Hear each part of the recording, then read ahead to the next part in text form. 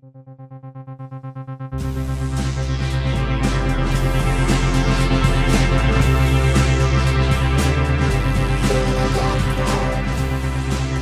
evening and welcome to Cinema Death Cult.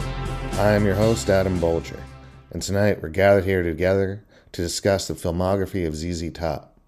Years before Marvel Studios, ZZ Top created a shared cinematic universe with friendly bearded ghosts, sassy 80s ladies, and cherry red hot rods. More recently, the 2019 documentary, The Little Old Band from Texas, explores the band's roots and showcases the natural storytelling abilities of Dusty Hill, Frank Beard, and Billy Gibbons. I must pause here to say R.I.P.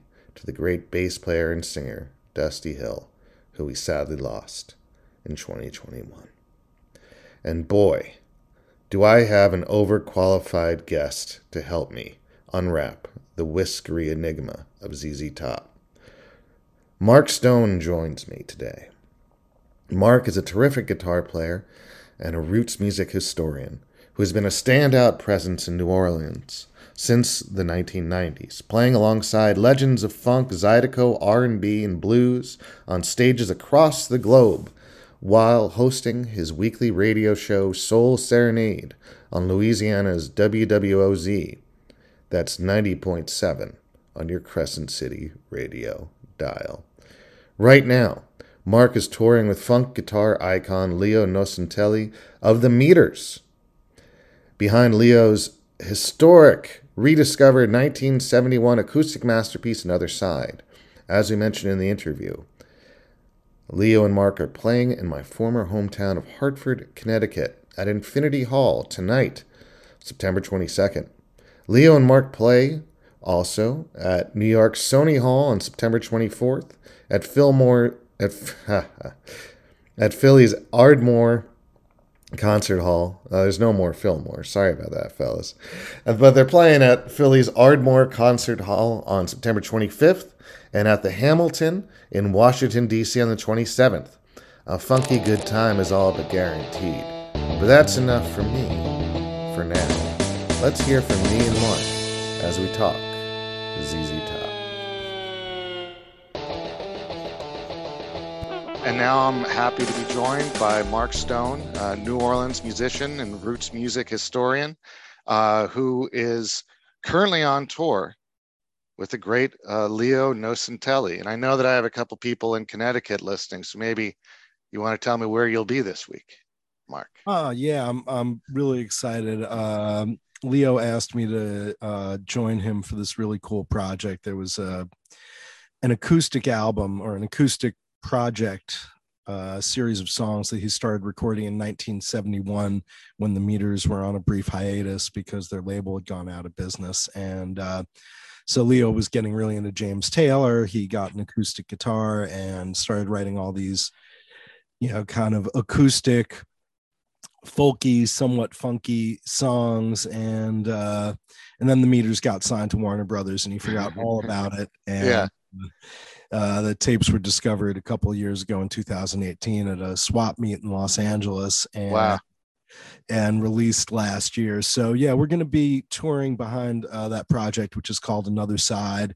And we'll be at Infinity Hall in Hartford on Thursday, the 22nd to kick off the tour. Oh man, that's terrific. And my mind is just spinning with questions about the Meters, but we are not talking about the Meters today. We are talking and I'm not working with the Meters. I'm working with one of the Meters. I know, but you know what I mean. I mean, like for my. I understand. Hey, man. Yeah. Hey, let me Meters fans. I mean, come on. Sure. Yeah. Let me segue though. I have a segue. This is why I'm saying it. You'll understand this. I'm waiting. Yeah, you're sure. We're not talking about the Meters. We're talking about another equally iconic musical act that's equally rooted to a place. But whereas Leo and the Meters are, so vibrantly connected to New Orleans and Louisiana, we're talking about the Texas trio ZZ Top. And I'd say just at the beginning here, we'll be talking about the recent documentary about ZZ Top. It's available on Netflix called The Little Band from Texas That Could. And I just want to admit some bias going into this, that I love ZZ Top. They're one of my favorite musical acts of all time.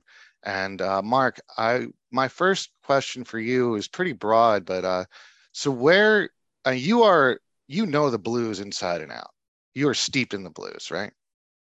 It's what I've been doing all my life. Yeah. Yeah, yeah. So where do you see ZZ Top in the continuity of blues music and the blues tradition? Well, I think one of the great failings of the documentary, other than mentioning the Memphis Blues Festival appearance, was they really didn't touch on what a strong influence Freddie King uh, Yes. was. And I've worked extensively over the years with Freddie's younger half brother and band leader, Benny Turner, who you can Yeah. see most of those great videos from the 70s with Freddie, and, the nudie suits, and, Yeah.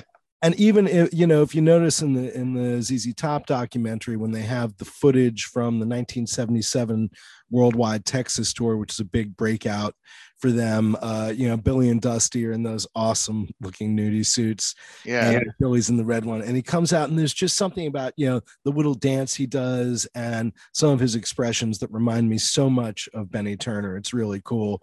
So I mean, there's a good line, I believe. I forget if it's Dusty Hill or Billy Gibbons, who says, "We're not a blues band. We are interpreters of the blues." And I mean, that's true. They were a rock band that was very deeply steeped in blues. And I mean, Gibbons' voice is one of the bluesiest things you'll ever hear. And, the influence of that music is so there and so present.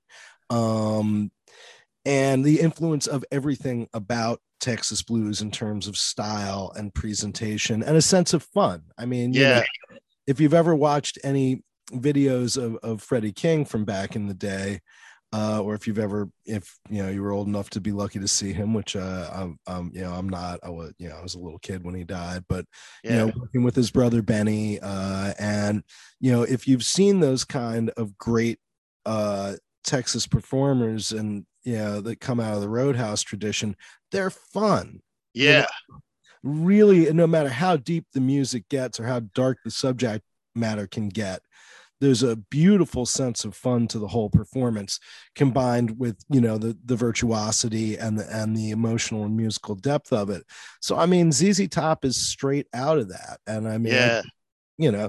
they've always been clear about that. And if you listen to their music, and as a little kid, even before I really fully understood how attracted I was to all things blues, I mean, my grandfather and grandmother saw the great swing era acts at places like the Apollo and Yeah. in New York City. And my grandpa used to play these old jazz records for me and mock the trumpet parts and stuff and say, listen to them play the blues. Yeah. And I didn't realize until I started to get to the age, to, my preteen years, when I started to get a deeper sense of the history. But I was always deeply attracted, listening to what's now called classic rock, but which was the radio rock of the era, to that Yeah. really bluesy stuff. And there was something particularly about ZZ Top, who in the pre-Eliminator era, when I was born in Yeah. the 70s, so that period of mid 70s, when they had stuff like Cheap Sunglasses and Oh, things yeah. like that you would tend to hear late night on the FM stations. They weren't. Yeah. I was staying up past my bedtime from a pretty early age. As soon as I got a boombox taping stuff and things like that. Yeah. But those ZZ Top tunes, I mean, something as raw and nasty as Tush, those tunes were just incredible. And that really beautifully raw but well controlled slide guitar sound. I Oh, loved it all. And yeah. it all, I mean, if you know page one about American music, you can drawing the line from ZZ Top back to the blues. I mean, it's like drawing a line from the Allman Brothers back to the blues, or any of those great rock bands that truly started really drawing. Their wellspring was blues, and then they went from there. Yeah, yeah, for sure. And well, there's a lot of things I want to kind of get back to from what you just said, but um, there's a comment, I think it's Steve Miller in the documentary, saying like, okay, around like when ZZ Top came out in the early 1970s. So like Led I Zeppelin. loved having Steve Miller and Dan Auerbach relatively close in scenes, especially considering what was going on around the time they made that movie. But continue. I was just gonna say. So I like Steve Miller's comment that it's like, so you had like Led Zeppelin and Cream, and they're interpreting British blues, and it seemed like ZZ Top was interpreting them, but bringing it back into like making it more authentic and more American and more bluesy. Do you think that's like, how do you feel about that? Bounce off of that for a minute. I have a real problem with the word authentic. Trying Okay, to okay. determine authenticity. It's like the great Rubik's Cube of American roots music, especially everything that comes from African American traditions. Right, yeah, sure. With the British bands, these were people who were absorbing, these were generally kids who, got to figure they had a pretty fucked up early life coming, being born pretty much during World War II and dealing with, sounds like a pretty horrible situation in England Yeah, for, at least the next 15 years or so. But they were interpreting this music that was, this mythical thing coming from a culture they had no direct contact with, whereas the guys from ZZ Top, they grew up in Texas. I mean, they're yeah, Texas, so they're that music was around them. It's interesting, with the reference to the X radio stations, and of course the tune Heard It on the X, how great tune, yeah. yeah, but how they had to rely on Mexican broadcasts to hear Black music in their communities. Yeah, yeah. To hear the deep stuff. But yeah, I mean, you listen to their speaking voices, and you know that these are Texans. These aren't, Yes. English artists. They're interpreting from a much closer standpoint, Yeah, yeah. And and what the you accents aren't fake. So yeah. Well, what you were saying earlier about like the Texas blues tradition of like showmanship, I think that absolutely shows up in like ZZ Top, and I think that people get missing. They see it as gimmicks, though. Like you have these, the two guys with the big beards, and they're kind of they're dancing on stage, and I mean all the MTV stuff. anyone who's ever seen a real black blues act in a bar that had any energy knows that great black blues entertainers are great entertainers, and they have Yeah, fun with people. I mean, I was fortunate to work for 6 months before the shutdown with Big Al Carson and the Blues Masters here in New Orleans, who were my mentors going back 25 years, and they held down, the legendary longest residency on Bourbon Street and all this. But they were a great prior to no, they had a couple of non-black members as drummers, but their front line guitar, bass, and drums was always all black in terms yeah, of membership. And then I replaced their original guitar player with his blessing, and that was really cool because Big Al Carson drew, even in a tourist situation like Bourbon Street, drew a lot of locals and well represented black audience. And you yeah, don't get to, I've toured a lot with different bands in the roots music world. You don't get to play a lot. Maybe if you're in certain parts of Mississippi or something, but generally speaking, getting to play, blues night after night with a black band to a well-represented black audience is not something that happens a lot anymore. But the reason that Big Al Carson, with his amazing 4-octave vocal range and huge book of tunes and all that, was so successful was that he was a great entertainer, a great people person, and he made people laugh and laugh at themselves and feel at ease. And I mean, he could rip your heart out when he would sing a ballad. I mean, there was no lack of depth or emotion or sincerity or seriousness. But I mean, if you want to get people open enough to receive, there's real importance to, opening them up with some light and some happiness and some joy. yeah, And, I was just reading stuff last night, these great interviews with Louis Armstrong, and how he was always accused of, mugging for the white folks and stuff like that.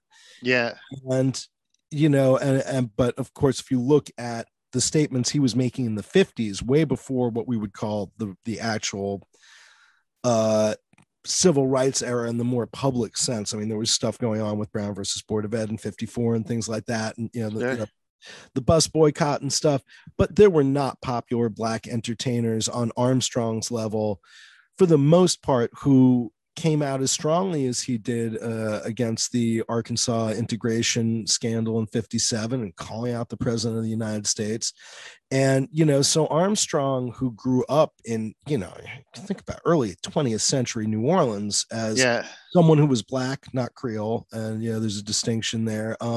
Like he saw the roughest end of what that treatment was about. And, to hear him and his compatriots talk on these tapes that I was listening to last night, private tapes of him, about how his performances were interpreted and thrown back at him in a demeaning way. It's very interesting. I mean, I think there's a lot of great, and of course he came from a different time, but still, he wasn't afraid to speak his piece eventually, and really speak it forcefully before a lot of people were willing to do so. So the whole idea, and you bring it back to, and we're going to bring this back to ZZ Top, which is obviously a different side of the equation. But as I said at the beginning of the interview, the people were influenced by most directly, were great, fun entertainers. A lot of the great black blues musicians, they didn't make a living making people cry. They made a living making people dance and have a good time. Yeah, I mean, you look no further than Bo Diddley, like just square guitar, like going crazy on stage. Moves, and he was a classically trained violinist who made his living, playing these very raw, primal, often, one chord kind of tunes. It wasn't for lack of musical knowledge and ability. Yeah. He played violin in the school orchestra.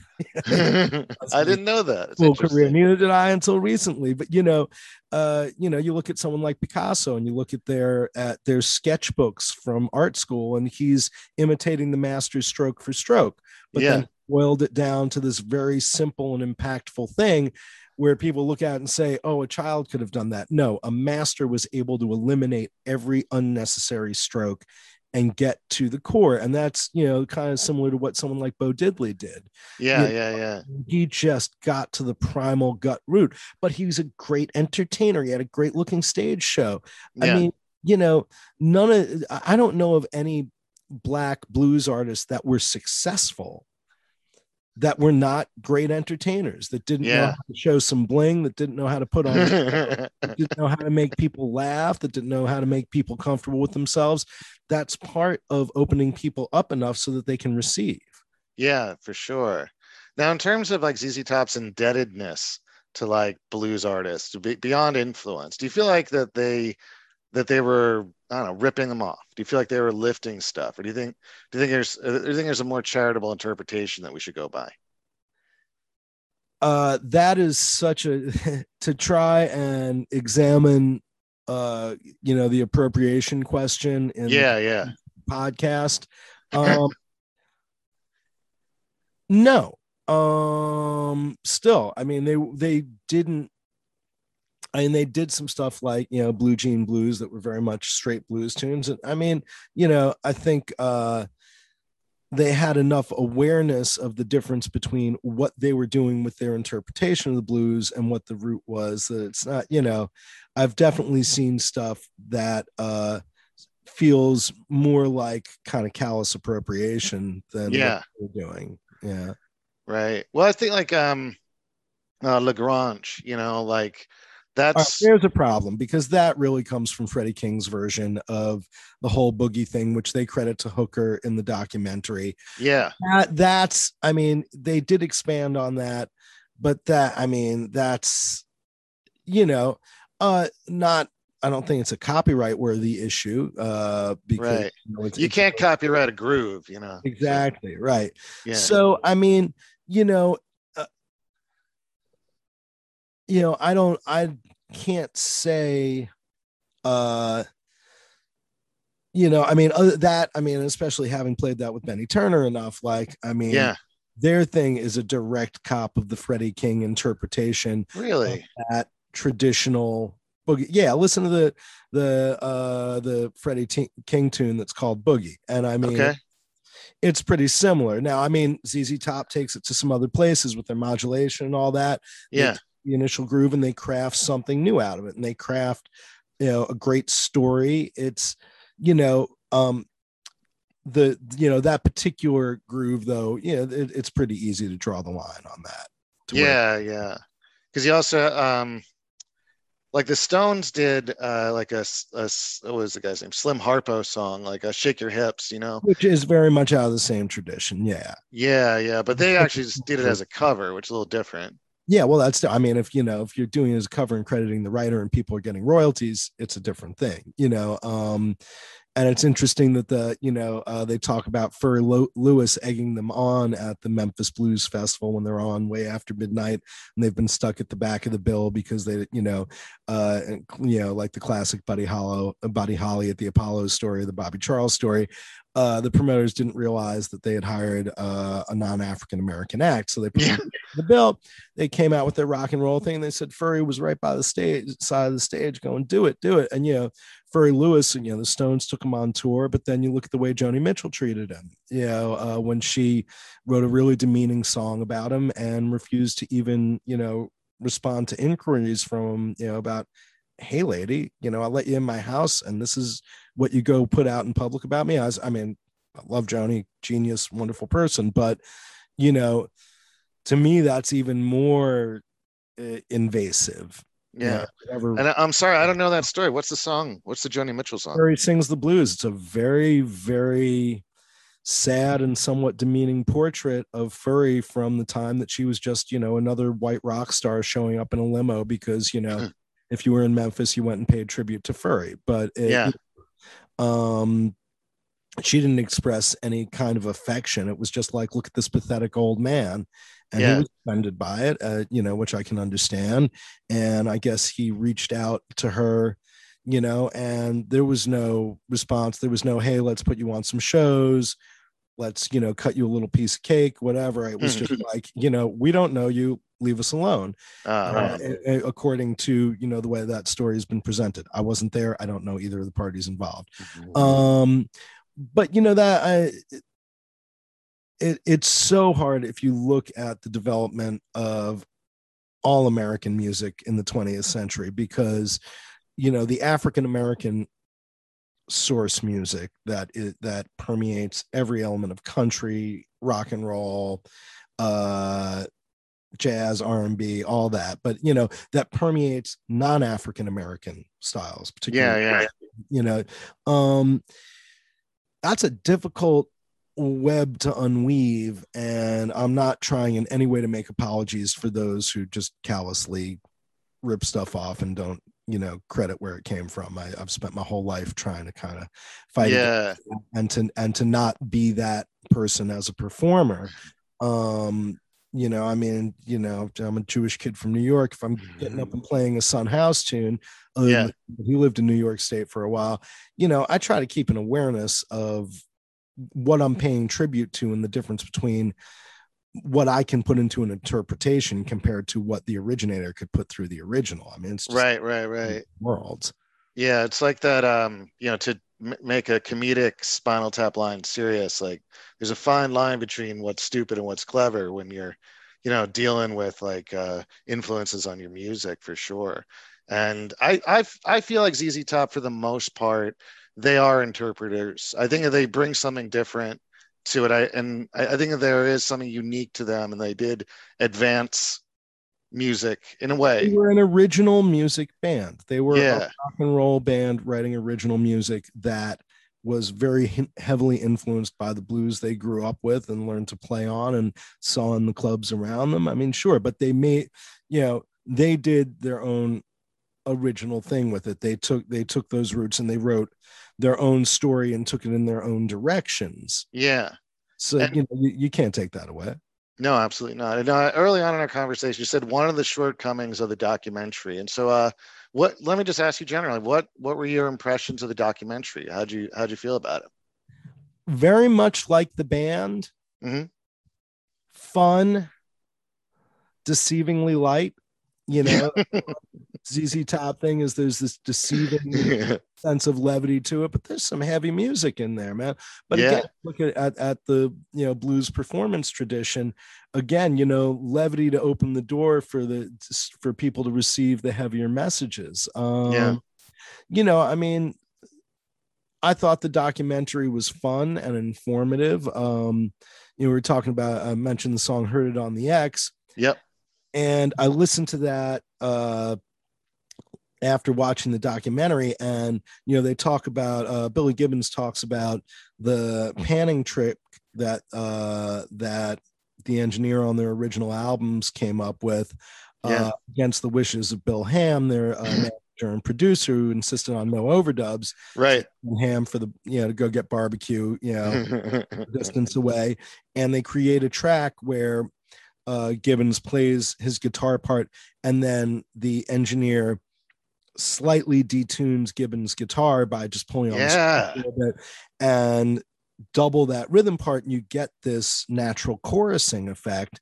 And it's really cool. It's very prominent on something like "Heard It Like the X." Like you can hear, once you're aware of it and you think of it, you can hear the pitches rubbing, and it's very cool. It creates an effect. Yeah, I love that song. That's a song that has a terrific slide guitar solo.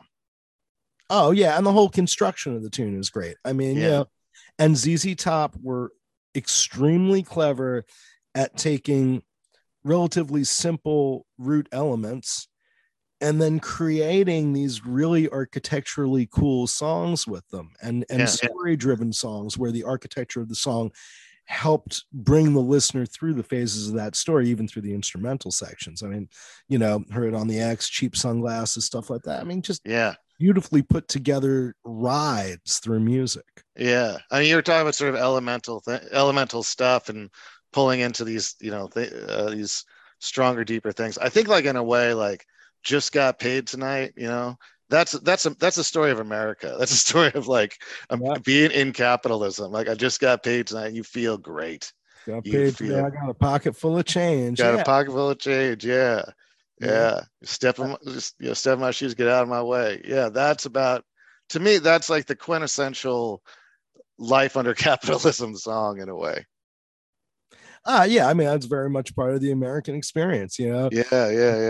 You work all week, you get paid on Friday, you go blow it out over the weekend, you drink your wages away, and then it starts anew. Pretty much, yes.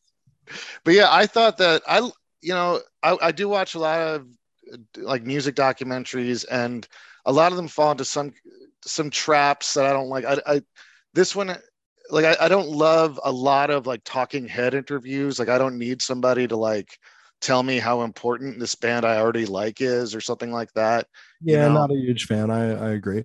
Yeah, I mean, it is present in this one, but it's good. Like, the interviews are actually interesting. It's well done, and it's with people that had direct contact with them, and and Billy Bob Thornton's just fun to watch to, no matter what you do. Oh yeah, his line about like seeing ZZ Top is like meeting Bugs Bunny. I'm like, oh yeah, it's terrific. It's perfect. Good job, Sling Blade. Yeah, pretty much. And and it's cool. And again, if you look at when you're watching the documentary and you look at old pictures of early ZZ Top, and they're coming out of the psychedelic era. Yeah. And I mean, Billy Gibbons is just like a skinny geek with glasses and a t-shirt. I mean, there's nothing rock star about his presentation. I think if you go back to the Moving Sidewalks, he probably had some pretty fabulous clothes of the moment that did not translate into the 70s ZZ Top era. And there's that great little clip of him and Dusty Hill doing a double duck walk across the stage that they use as part of the Memphis Blues Festival story. I doubt that the footage is from that, but I don't know. But the point being, I mean, very early on, Gibbons didn't have any kind of look to go with the project, but once they developed it, you get to this stuff by the mid 70s, and it's larger than life. It's fun. It's funny. It's engaging. But again, it's straight out of that Roadhouse tradition. I mean, I worked with plenty of older African American artists who I can see the direct line in terms of dress, presentation style, how you engage an audience, and how you work an audience. And it's all there in the ZZ Top thing, except on, kind of a mega level because of the platform that they were able to develop. Yeah, yeah, yeah. I don't want to keep you too much longer, but even though I'm enjoying this conversation pretty greatly, but so where do you land on Eliminator? How do you feel about that record? I was like 12 when that came out, and Yeah, MTV was brand new, and there's the car and the girls, and yeah. you mix that with a whole lot of puberty and like ZZ Top and that kind of stuff. Um, I really enjoyed it. I mean, it sounded a little bit modern, produced, contrived to me, even as a kid. Yeah, It sounded slick, you know. yeah, But I mean, I loved it. I didn't go out and buy the album, but I loved watching the videos. And ZZ Top a few years later was one of the first big concerts early on in my, big concert going experiences. yeah. ZZ Top. And it was a great show. It was a lot of fun. And I mean, and my 17-year-old brain thought they sounded awesome. They did. They're a very consistent band. I saw them a couple of years ago in, I think, Biloxi. And, they sounded really good, man. Yeah, yeah. Yeah, it's funny, like I think that album kind of kept me from listening to ZZ Top a little bit because like it came out when I was, I don't know, I'm in my late 40s, and so that's what I heard, and I was like, oh, that's bullshit. But then I heard like Cheap Sunglasses, which has that rhythm and that the greatest rhythm section, one of the greatest rhythm sections in the history of rock, in my opinion. A, Like a it's such a model, a model of beautifully executed simplicity. absolutely, and everybody just like so in the pocket, like so deeply in the groove. And Mhm. then you hear like the drum machine shit, and it's like, why would you trade that wonderful organic groove for this other thing? But To um, not be yesterday's band, to be today's band. And that's I another thing that people don't understand about the blues tradition. From my perspective, all the great blues artists that we really remember yeah, were not trying, they came from a tradition, they understood a tradition, but they weren't trying to be traditionalists. They were trying to right, be the hippest, newest shit of their time and sell right, records and make money and get gigs and get laid. And, they were human beings trying to be right. successful. They weren't trying to be yesterday's news. Yeah. And but I don't know, over time my opinion on Eliminator flipped, and I think that's a work of genius. I think that's and the drum machine stuff I love, and the synthesizer sounds that are on it are terrific. And it's just like it feels like again, like I said, like that they're advancing the music. And it is interesting that even in that context of like drum machine synthesizers, automated music, that they could bring the blues tradition into it and sort of make both great, and just I don't think there's ever been anything like that. And my last point on that is I think that people don't realize those songs are like 80% guitar solos. Oh yeah.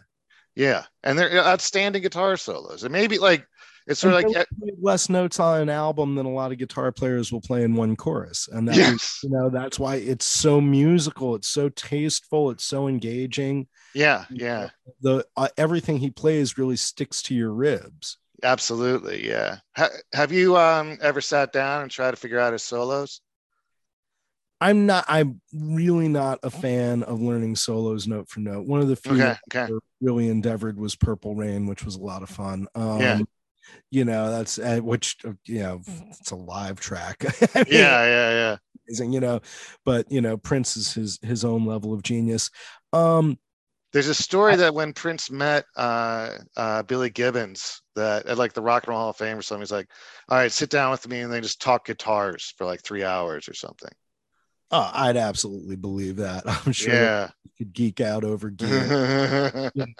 he was like, "How did you make Eliminator?" Yeah, Well, yeah, I mean, you look at something like that, it was a brand new sound. It was yeah, very, very, it jumped right out of the speakers.